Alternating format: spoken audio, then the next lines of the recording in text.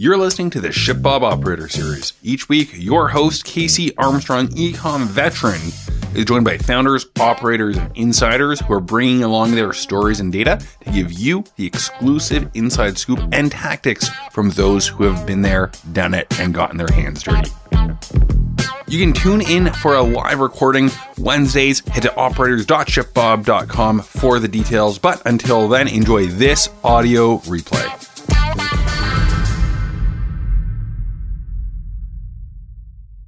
Perfect. Hey, welcome everybody. Casey Armstrong over here. This is episode 7 of our Operator series. I'm very excited with the guests that we have today. We had an awesome episode last week.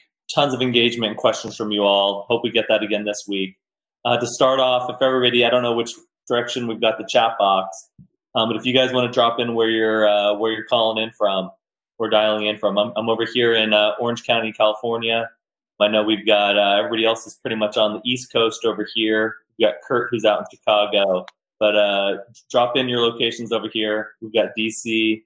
Nick Cotter over on our team, he's coming in from Cape Cod, so he might be trying to one-up all of us. We got Boston.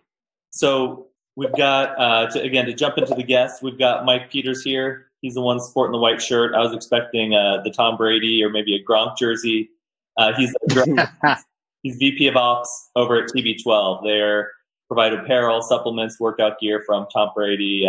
He's obviously kept us a little entertained, us sports-starved people like myself looking for anything as he takes his talents down to Tampa. Here we go. I see Dustin from South Florida. We've got Cheryl from Tampa. So we probably have some really happy people here on the TB12 side. We also have Kurt Elster. He's an advisor and operator at Hoonigan, Lino's Garage, Key Smart.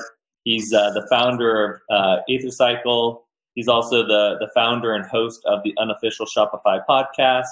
He also had a nice screenshot in Shopify earnings reports, which came out earlier today as well. So I guess we've got a celebrity in our hands. And then last but not least, we have Nick Sharma, who's the founder of Sharma Brands.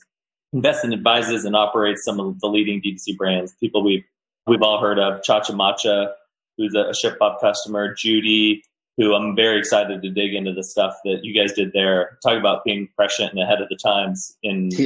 Proper Wild's another Ship Bob customer. Awesome.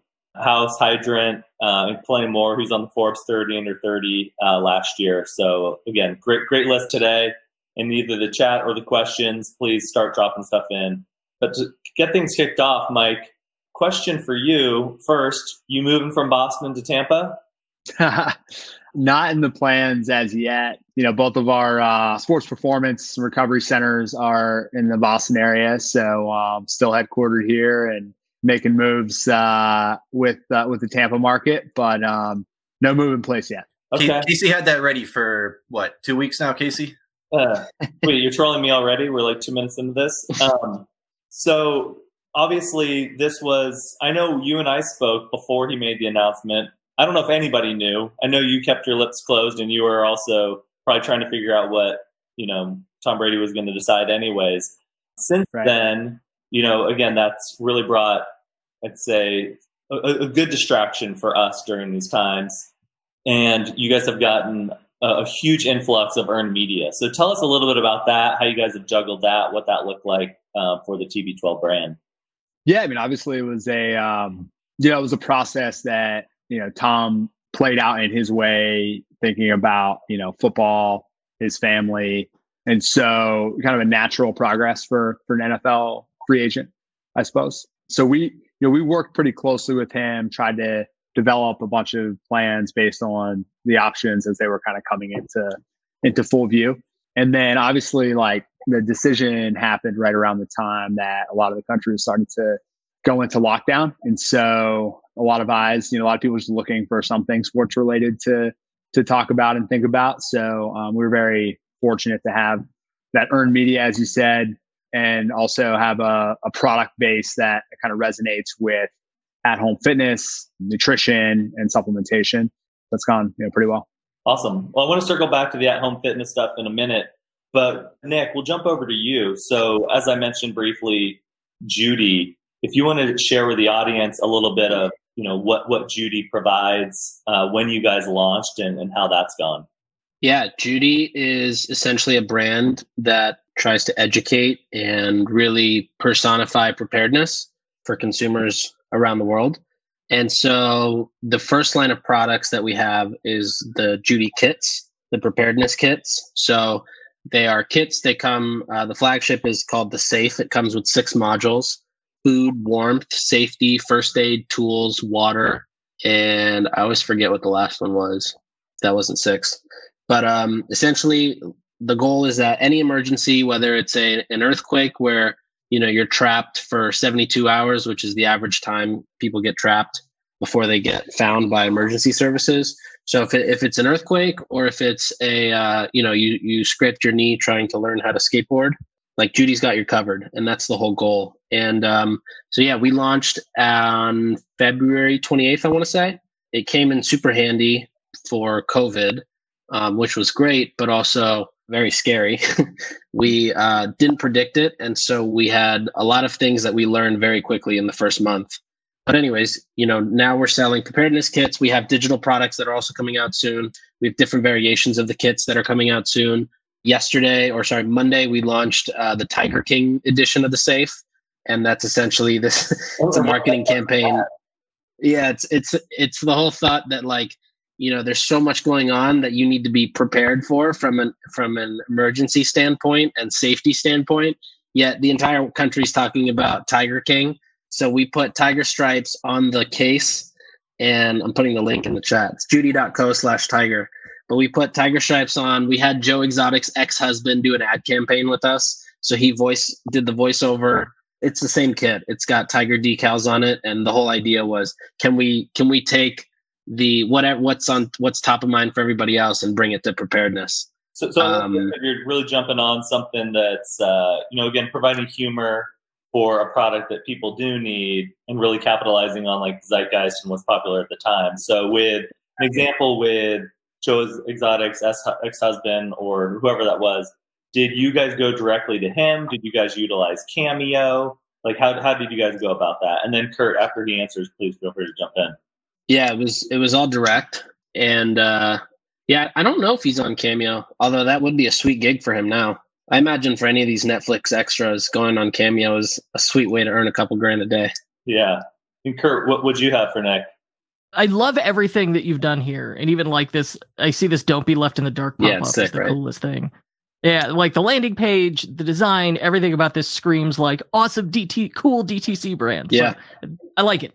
My question for you is, you use, obviously, to market this thing, there's at least some level of humor. And I've seen some e-commerce merchants, I think, are afraid to crack a joke right now. They don't know what is and isn't appropriate. So how do you approach humor in light of The Bad Thing? I hate even talking about it. Let's call it The Bad Thing, trademark. I would say, I think a couple things. One, our whole goal is not we're anti-fear. And so that's the first thing in our brand book, is that we're not about fear. We're all about trying to find ways to personify preparedness in a way that gets you thinking about it and talking about it amongst your family members and friends, and truly actually getting prepared. That said, we definitely did a proper pulse check of the market and our community itself. It seemed like at this point, people are kind of looking for more humor rather than just more news about COVID. We actually did, for the longest time, this series called Judy Good News, or Good Reads by Judy, where we would actually find good news around the internet and share it out on Instagram. But even that kind of content started to see a dip in engagement. I think people are just over brands talking about COVID, and they're ready for people to get back to being brands.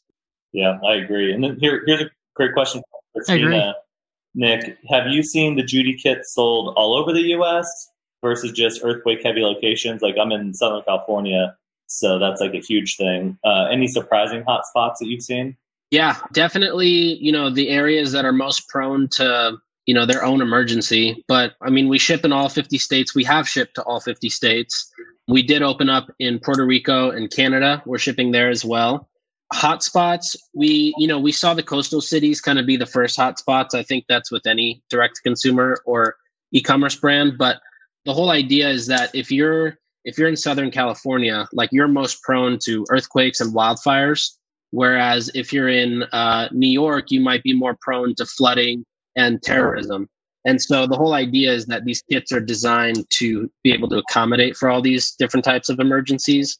But definitely what we have seen is like, kind of coming up to that wave of a time period or a few months where an emergency becomes more relevant. Like right now we're going into hurricane season, or maybe we're not. I might have gotten that completely wrong.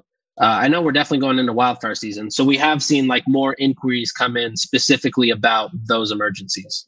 Awesome. Well, I've got some more questions on that, but Kurt, I want to jump to you. So as, the host of the unofficial Shopify pod. By the way, is that titled the unofficial Shopify pod, or it's like known as the unofficial? Literally, the full title is the unofficial Shopify podcast. Yes, it is very smart. That was a working title, and then once we had it, we didn't know what else to do, so we just kept it. I like it. Those are often the best names. So we can give the Ship Bob name story later. Also, I always hear people always like, how'd they come up with that? Anyways, so again, you get a very, you've been doing this for a while. You oversee and help a lot of brands succeed as well. I think because of your space in the industry, you also have a very unique vantage point across a large portfolio of D2C brands. So what have you seen work for your clients lately, and what has surprised you the most? I think what has surprised me the most is how wildly differently it's affected people. I mean, it's so dependent on who your audience is and what you sell. So if you were in like a travel category, selling luggage, not a great time to be selling anything travel related. Like stuff like that got just hammered. But most brands, by the time we got through March, we're kind of back to business as usual as far as revenue numbers go. And then a really interesting thing happened. We had several clients in early April and late March launch products. I couldn't believe it. They went out, they launched products. The crazy part then was they did extraordinary numbers. Like I couldn't believe it. And then I had one client, an apparel lifestyle brand, do a 72-hour flash sale. They did more in that than they did on Black Friday. So I think like the overarching theme was, if you're selling and you're lucky enough to be in, categories that people are buying, and that those are expanding right now, like home goods. I probably spent more on home goods. I've spent more on home goods and groceries than anything else in the last 10 weeks. But like, if you're in one of those categories that benefits, you're doing better than usual. And I think for a lot of brands, they're doing or a little better. And then you have probably maybe 1 in 4 categories, like worst case, got hurt by it. But many of those were able to pivot, sell something else, or reposition. And I've got, I can think of a few stories around that as well. But no, I think what has blown me away, my overarching from my 10,000 foot view, is the sheer number of brands that are doing okay or doing well at the moment. So I have a question on the new products. And before I get to that, I get to see who signed up and is in here. So I know we've got a lot of return attendees, many of you who are running some awesome brands. So I would love if you guys want to drop in the chat also ways that you've maybe pivoted your business or some products that you've launched. And on that, Kurt, are you seeing companies launch side brands or separate brands that focus on this new business? Or are you seeing them pivoting and launching different products under the same brand? What are you seeing that's most common? Everything I've seen is new product for an existing brand. Okay. And I think I haven't seen anyone launch an entirely new brand. And I have a project I'm working on now where the client team and the client saying, hey, do we launch now or do we wait? And my answer to this, I don't know what the right answer is. I really don't when it's a brand new brand. But I lean toward, hey, if you don't launch, you guarantee 0 sales. So probably let's go with launch. And if it's like a complete disaster, we'll relaunch again later. Like if nobody saw us launch the first time, we could do it again. Exactly. Call something new. And the reason I ask is because we've seen kind of a mix of both, where we're seeing at ShipBob, existing brands will come to us with brand new brands that they're rolling out. Some of our own existing customers will come to us with their new version. And then like an example is Piper Y, who was talking, I think it was 2 episodes ago. They'd actually been working on a hand sanitizer product for a while. For a handful of reasons, they didn't launch it. And then they were able to spin it up quickly through their supply chain and launch it just in a couple of weeks, which went pretty well. So, Mike, I want to get back to you. The home fitness space has been fascinating for me. I know that I may have spent a little bit of money in that space. My wife keeps doing the same. As we take care of our homes so much more, I'd say, than before, and home fitness is such a top priority. Talk us through that. What's been interesting in the surges you've seen and how you guys have positioned TB12? Yeah, we've had the products essentially that we have had for a while, and had really kind of moved the target all over the place a little bit. Obviously, like high-end sports performance, portability, kind of an on-the-go type concept. We have a lot of like brand imagery in, outdoors at a, field or a track or something. Just kind of like brings that vitality to the brand. And then recently, fortuitously, we started doing early in the year, like January, a little bit more like in-home brand messaging. So we have a somewhat innovative anchor system that doesn't require you to actually drill holes into a stud in order to anchor something to work out off of. You can actually wrap it around a standard size door.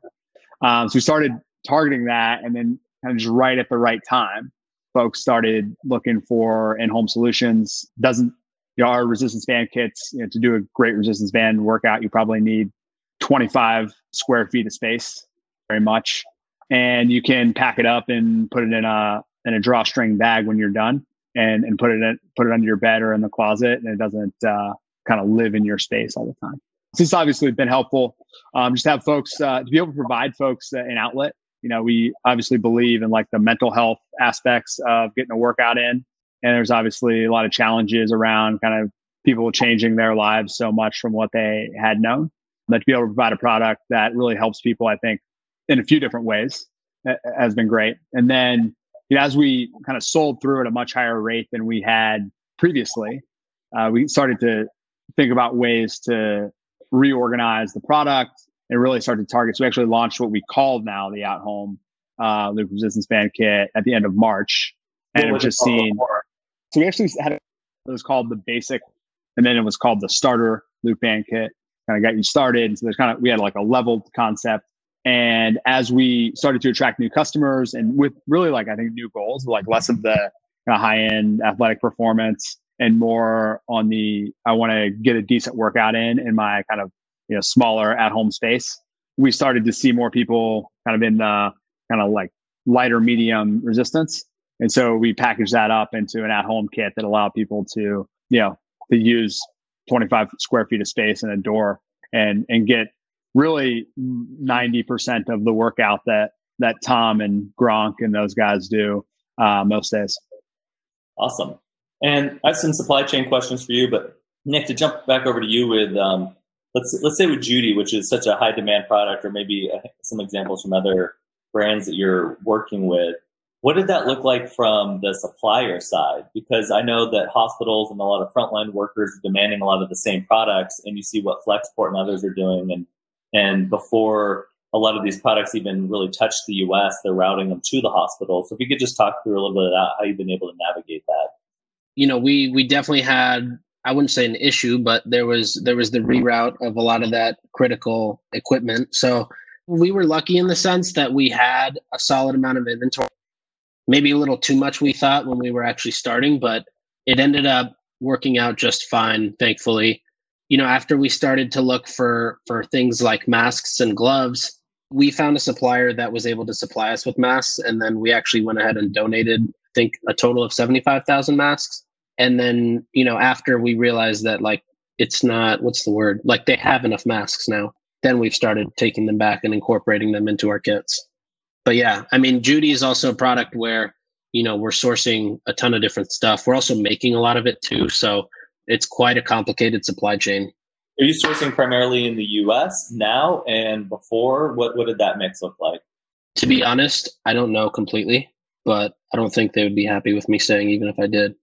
And then, I might answer Gerald's question. So Gerald said, can you provide? Yeah, Gerald, honestly, I don't know. If I knew, I would definitely tell you for the masks, but I just don't know.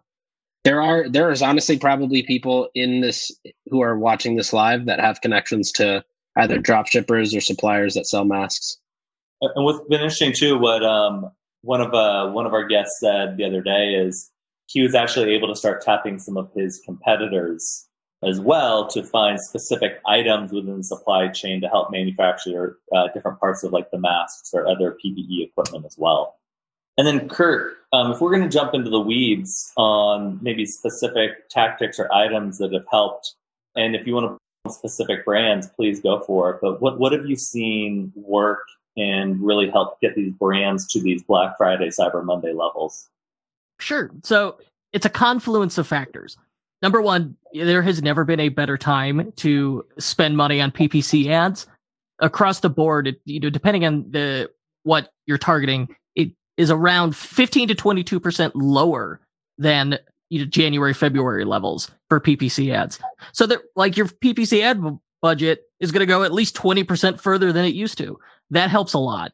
Engagement is higher than ever because you have more eyeballs on social media. So just being out there and connecting with people works, and you can iterate through ads very quickly now. But when we did that 72-hour flash sale example I said earlier, that was at the end of March, that was because we didn't know, are they still going to be able to fulfill and sell orders? So we said, we got to turn this inventory into cash. And when we used our standard Facebook ads funnel setup, where it's like cold traffic, warm traffic, hot traffic, a lot of retargeting. The retargeting ads were doing 50x or better return on ad spend. It's just wild. You'd never see stuff like that in the last several years because Facebook ads got so saturated. So number one, just the not being afraid of going with the usual playbook of PPC ads and sales funnels seems to work well. People are doing retail therapy. So if you're in a category where it's all right, I could feel good about myself. And you can think about it literally through the lens of Maslow's hierarchy of needs, where if your product in some way makes a person feel safe, if it makes if it somehow soothes their ego, if it improves their environment, all of those those things that tick off levels on Maslow's hierarchy of needs do really well. And sometimes it could be repositioning a product as such. As an example of doing that I absolutely love, KeySmart. This is a local Chicago brand. KeySmart, they sell a key organizer. And one of the accessories they sold for this key organizer was a stylus. And the owner's dad was immunocompromised. He said, that stylus, I use it so I don't have to touch anything. I poke elevator buttons and the ATM machine, point of sale terminal. So they thought, well, that's interesting. And they took photos of that and they just ran ads like that. And immediately the sales of this thing exploded. They sold out of it within a few days. It was tremendous. But that was a product they had and sold, was mediocre at the time. And then as soon as they changed the positioning to, hey, this helps keep you safe, this is a practical PPE item, whoa, suddenly sales explode. So I would say look for those opportunities. Or, we just got a lot of people who transitioned to we're going to make masks now. And they just is that the peel tool? Is that the peel tool? No, the stylus isn't. So on Kickstarter, there was the hygiene hand. And then there are a whole series of just complete knockoffs of that. Gotcha. KeySmart's Clean Key, they launched that later. That's doing crazy numbers. The peel version, seen lots of those. They're going to be everywhere. They're on AliExpress for smart. Yeah, not the branding play, but it's been fascinating to see those where somebody gets a little bit of traction, then it blows up everywhere. And it's specific that Clean Key. It's literally if you have access to a CNC or a FlowJet machine and a brass plate, you cut those things all day. It's just a really easy thing to design and manufacture. Here we have another operations question. This one comes from Colin. And I don't know, Mike, maybe you're best to answer this. So are companies in the process of choosing a fulfillment company for our e-commerce sales? What are the main aspects we should consider when choosing a partner? It's a good question. I think it really just a lot of things is what is the goal of your kind of e-commerce fulfillment operation? There are a few that, come to mind, could be you want to maintain your brand's super premium feel with a lot of customization, with kind of high touch type literature, marketing, those kind of things. So that could be a goal. Or your goal could be we're in a competitive set where we want to get our products into the hands of the ultimate consumer as quickly and as inexpensively as possible. And a lot of times those things kind of they can potentially conflict, or potentially you can find a partner that can do all of it.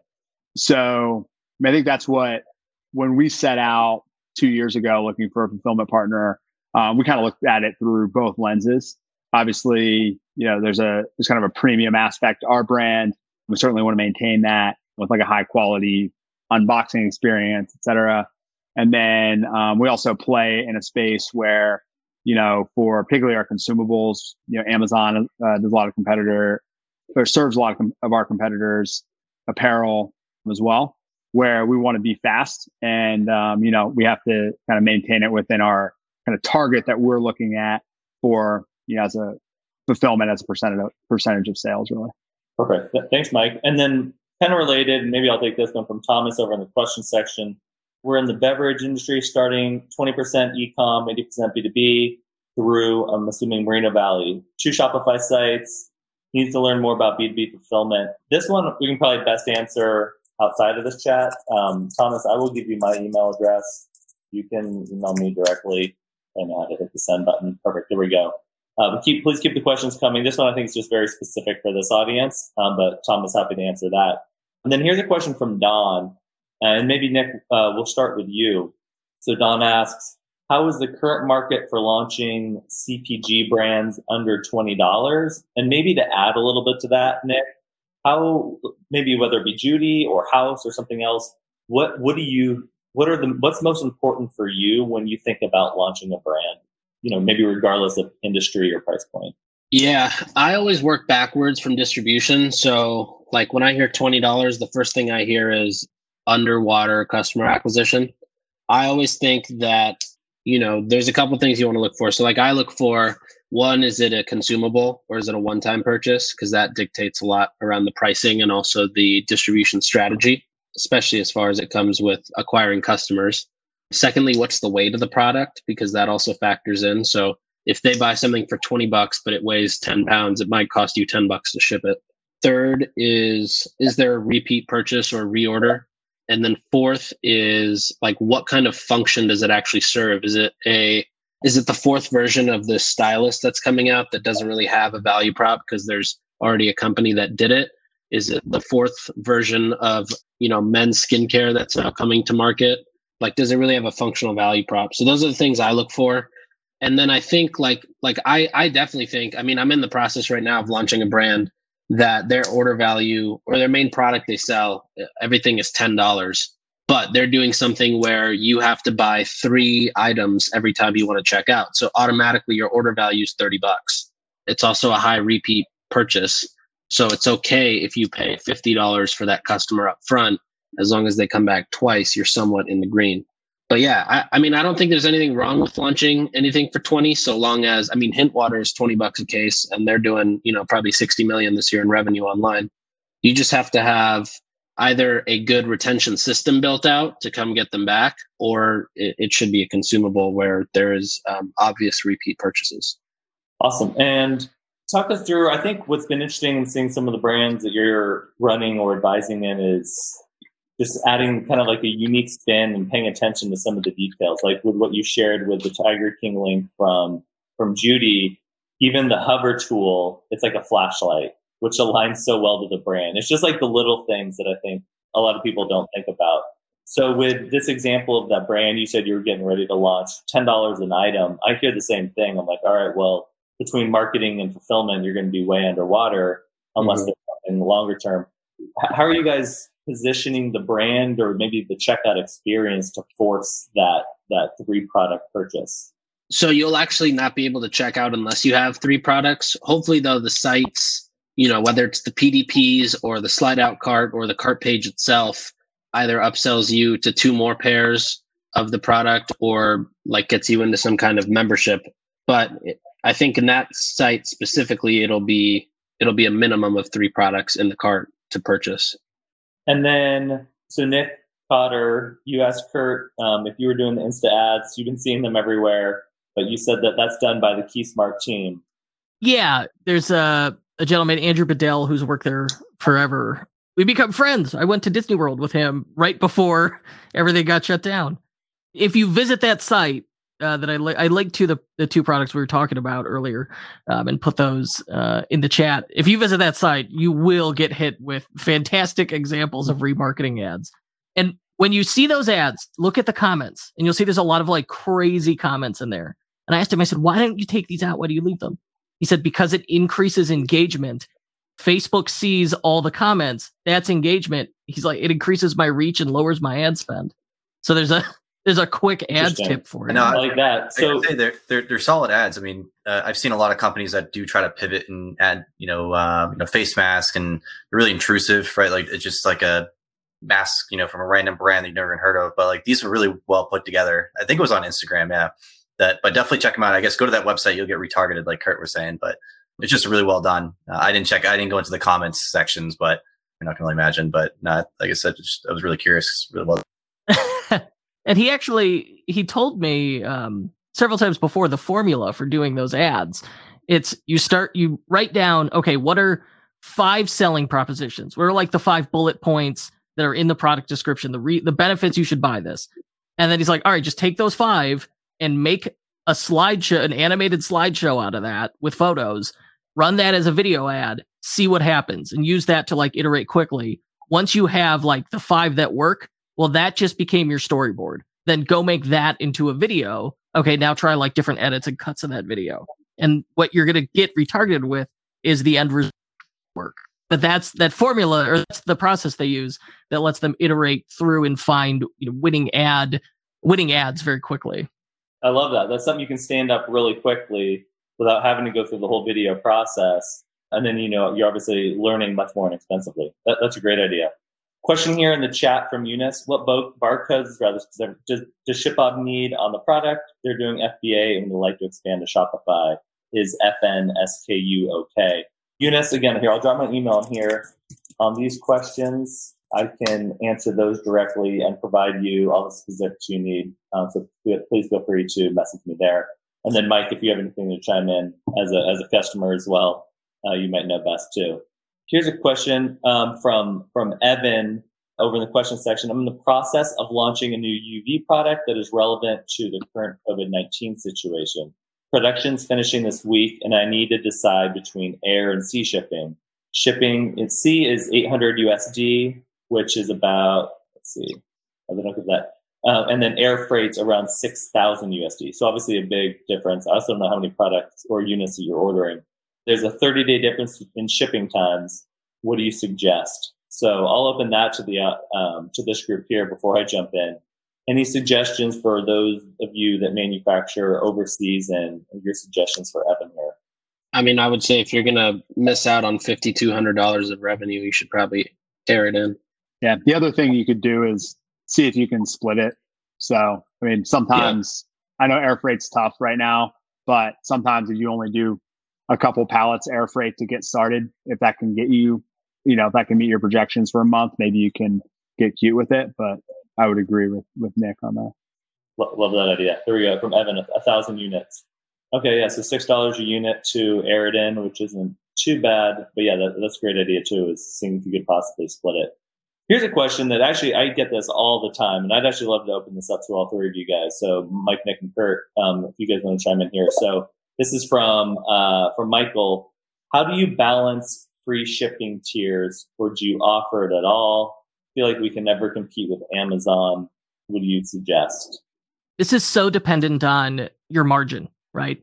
If you're manufacturing goods yourself, you have a much better margin. Generally, you're going to be able to offer free shipping and build it into the cost. When you're reselling other people's stuff, or like you have mixed carts where some of it's your stuff, some of it's other people's stuff you're reselling, this is where it gets harder. And that's where I would say try and set a free shipping threshold. I really believe free shipping is the expectation and the standard. And if you're doing anything less than that, it's going to work against you and be a disservice. But it just is not always practical for all brands. So generally, the way I would go about this, if you can't offer free shipping and everything, is look at it as a way to increase your average order value. So find your average order value, tack 10 to 20% onto that. That's your free shipping threshold. But then really over communicate it. And I think Chewy.com, the pet supply site, does a really good job of this.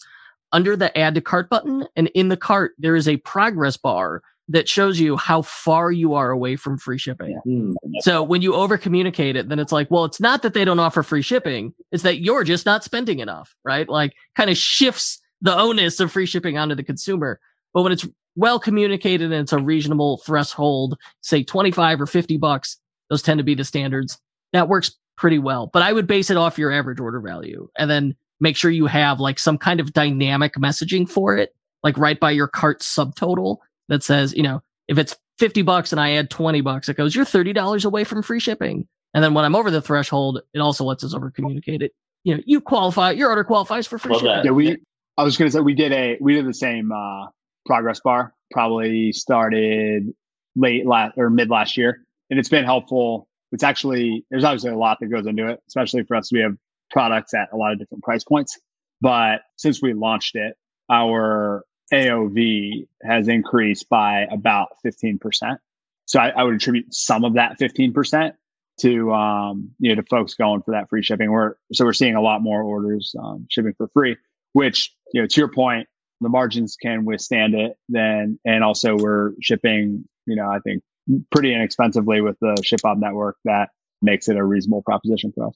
That's awesome. I'm gonna pull up a screenshot of your guys' example there. I love this idea. This is one of the things I love about why we're running this series, but just the innovation we're seeing from different brands. I'd say over the last couple of weeks in particular, just to be able to steal and take ideas, from like the Judy example to the ads that you're seeing on Get Smart or Get Key Smart to your stuff with TB12. So I'll drop that in. Nick, what about you? Where I know that you really go hard on like the brand side of it and using that to build, let's just call it like a movement or community. How do you view free shipping or fast shipping or a combination of both? From a marketing point of view, I always try to get the fastest shipping option and also free shipping. But one right now it's kind of halted the fast shipping. But with free shipping, I think the best example is when I was at Hint, we had, our goal was, it was actually wired backwards from our boxes. So our boxes, we could ship 1, 2, or 3 cases in different box sizes, but 3 was the max and they would all go for the same cost. Let's say it goes for $10.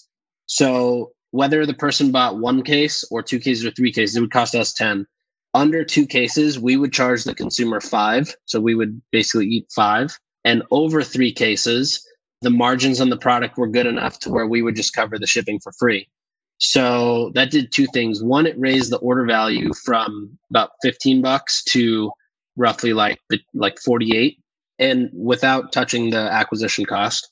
Secondly, whenever we ran promotions, we did it in 3, 6, or 9 batches, or 3, 6, or 9 case batches. So like our Black Friday was 9 for $99, which was a total steal because it's $11 a case where it's normally $20. However, the margins were good enough to where the deal made sense and the volume was bigger. So that's my favorite example of shipping, is looking at what are the actual COGS and the ways that it's packaged, and then working backwards from that.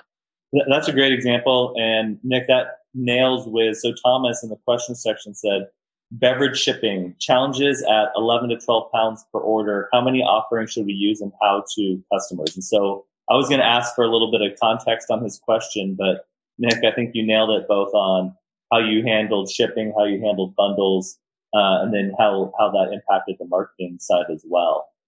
Yeah, I mean, bundles are such a no-brainer. I talk about it all the time. I just don't understand why more brands don't do bundles. But if you can do bundles, you're not only optimizing your shipping costs, you're getting more product in their hands so the whole household can try.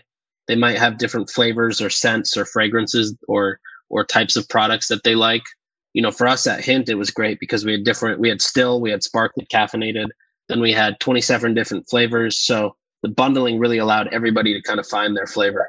So speaking of bundles, because I completely agree, bundles and subscription, with coronavirus hitting and the zeitgeist shifting almost overnight to stockpiling or hoarding or preparation, have you seen a change in consumer behavior in receptiveness to bundles, or people basically creating their own bundles? And how's that played out over the last couple of weeks? I haven't seen people interact with bundles in a negative way. I think, to Kurt's point earlier, there's definitely verticals that are like beauty or fragrance are not really seeing a crazy amount of sales. But then there are industries like whether it's protein powder or Tushy is crushing it. Poopery is crushing it. Like all these random different things that you probably just don't necessarily think of. When they run bundles, they're still killing it.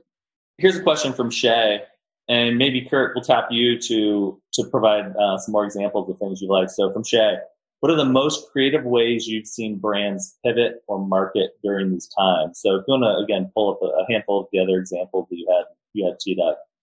That KeySmart's my go-to. I really like that one. Some of the others, it doesn't necessarily have to be like the product itself. It could also, it could be, if you donate to a charitable cause. So like extending out that KeySmart one, they said, hey, we're donating like X% to COVID-19 relief. We're donating PPE. You can request a donation. And oh, by the way, our CEO also donated his salary. Wow. That's put your money where your mouth is. I've got a client, Vex Latex. They sell high fashion fetish wear. It's latex clothing, but she designed for like Lady Gaga, Beyonce. And so on her site, what she started selling was like entirely non-functional latex masks, but an inexpensive item that was stylish that people could buy that represented the brand. And for every one, they made like a fixed donation to a COVID-19 relief fund. And that worked really well. We've seen people who they're like, all right, we're just going to sell our regular product, but it's like part of a concerted fundraising effort. Okay, that can work well.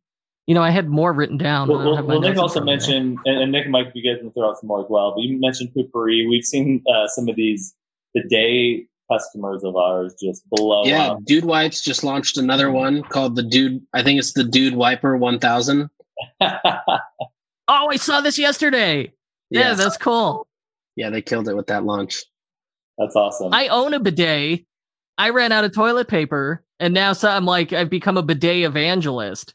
I'm like telling everybody, I'm like, I get enough toilet paper. You could get a bidet, use way less. So people sign over there. Love it. Doing something good for the environment over there. And then speaking of the nonprofit and the charitable side, I know that's something we focused on at ShipBob. We launched the Giving Fund for our fulfillment center teams. And then Mike, that's something that was, very important for you all at TB12. Can you just share a little bit about what you guys did on the charitable side and how you were able to bring that, not into like even like necessarily marketing and sales, but also into like your core business? Yes, we did a couple different things. On the e-com side, biggest thing we did was we did a promo with an organization called Gives. It's GIVZ. I can put them in the chat. Basically, it was a kind of a classic spend and get, but what you get is the ability to donate right on the Shopify order confirmation page to either a charity of your choice, or we selected 3 that we felt were needed right now as suggestions, really. And it ended up being a really good promotion for us that we did toward the end of March through like the middle of April, probably after the first 10 days, like most things, it starts to trail off a little bit, I think, in the effect. But super easy plug-in. You can set a threshold for the spend get, and then they kind of manage the distribution of funds for you as well. So that was great because I think it was important to all of us as we were, seeing the events unfold. Also, in an extremely busy like e-com business, we're still putting in the hours but hoping that, or I guess understanding that, the world needs some positivity and some love. So I think it was good for like internal team morale as well that we were able to get something like that going pretty quickly. And then with our services business, where for those of you who don't know, TB12, kind of the core concept of the TB12 business is a body coach client in-person performance and recovery session. So one like an hour-long body coach treatment session, essentially. And so for services, we obviously had to shift virtual for a period of time, and we started offering those immediately free to kind of frontline healthcare and grocery and police workers, just to try to do something that hopefully for folks that it's probably super stressful, want to make sure that there's immunity benefits to kind of everything that we do in terms of active lifestyle and some advice on nutrition and supplementation and those things. So we started offering those free, and they still are virtual sessions to talk with a body coach and talk about any physical or mental or anything else you have going on that we can potentially help with. Nice, that's awesome. And I know a friend of mine, Ronnie, he runs a company called Shop and Gives. They're also in the Shopify App Store. They might be in BigCommerce App Store as well. They really make charitable giving really easy. They work with up and coming D2C brands to some of the biggest retailers out there. And then I know Paul, who chimed in here earlier, Paul Howdegee running BK Beauty. They've done a lot of good stuff as well. So if you guys want to just check out some other examples to get creativity running. So everybody in the audience, all of our speakers, really appreciate your time. I have one last question for the group. I want to go one by one. But Shirley, what is like the number one piece of advice you give to brands, whether it be coronavirus right now or just running their brand in general? Mike, we'll start with you. What's your number one piece of advice? Number one piece of advice is, and I really believe this, I think that all businesses are people businesses. And at the core, like the people that are running the business are, and how well you're able to treat them or how well your business is going to do. So that's been a big thing for us as well over the last kind of 8 weeks. That's been that we've been working from home, is trying to maintain that community, figure out what we can do to make people's make people's time a little bit better as we're actually kind of we're working more than we were before, and with some additional stress factors. So that was probably my number one piece of advice. I love that. I feel like this is my favorite question. I should have just asked at the beginning, because the info we get at this time is the best. And everybody focuses on, I'd say more on the customer, but I love this, Mike, where it's focus on the business first. And then that's, because that's really where the brand starts. And then that's going to really be what spills out, to, your future end customers as well. Nick, we'll jump over to you. What's your number one piece of advice? I think be like hyper aware of what you say and how you say it. And then after that, just remember that like you're a brand, you're not responsible or obligated to go be, to go console somebody or make feel cozy all the time. Like be a brand sometimes. Love it. Kurt? I think you need to address the number one concern of everyone who visits your website, which is, are you still shipping? Unless you explicitly state it, no one knows. So on your site, the announcement bar at the top of that site, that way it appears on every single page, should say, yes, we're still shipping. And then bonus points, I better be able to click on that announcement bar and get to a collection of in-stock products. That's a great tip. That was one of the things that came up last week, where a lot of people were able to get really cheap clicks from their target audience, but people were dropping off a lot at the checkout point. And somebody from the audience threw out, well, have you put on your website that you're still shipping and that you still have inventory? Because that is a big question. I mean, I'm experiencing that with some at Amazon, and Amazon's, arguably the most well-run company in the world. I'm still waiting 60 days later to receive a product. So, but, let people know that you're shipping. So I'll run through those again real quick. One, all businesses are people businesses that treat people well. Hyper aware of what you say and how you say it, and then address the fact that you are still shipping, getting back to the fundamentals. I like it. So again, everybody in the audience, I know you have a lot going on. I appreciate your time. Mike, Nick, Kurt, really appreciate you dropping some knowledge here. And then Nick Cotter over on the ShipOp team, thanks for facilitating this, making this happen. Every week we're here Wednesdays, 3:00 Central Time. We made it a little bit earlier this week, or a little bit later this week. So again, thank you, everybody. Thanks, guys. Thank you. See you guys. Thanks, everyone.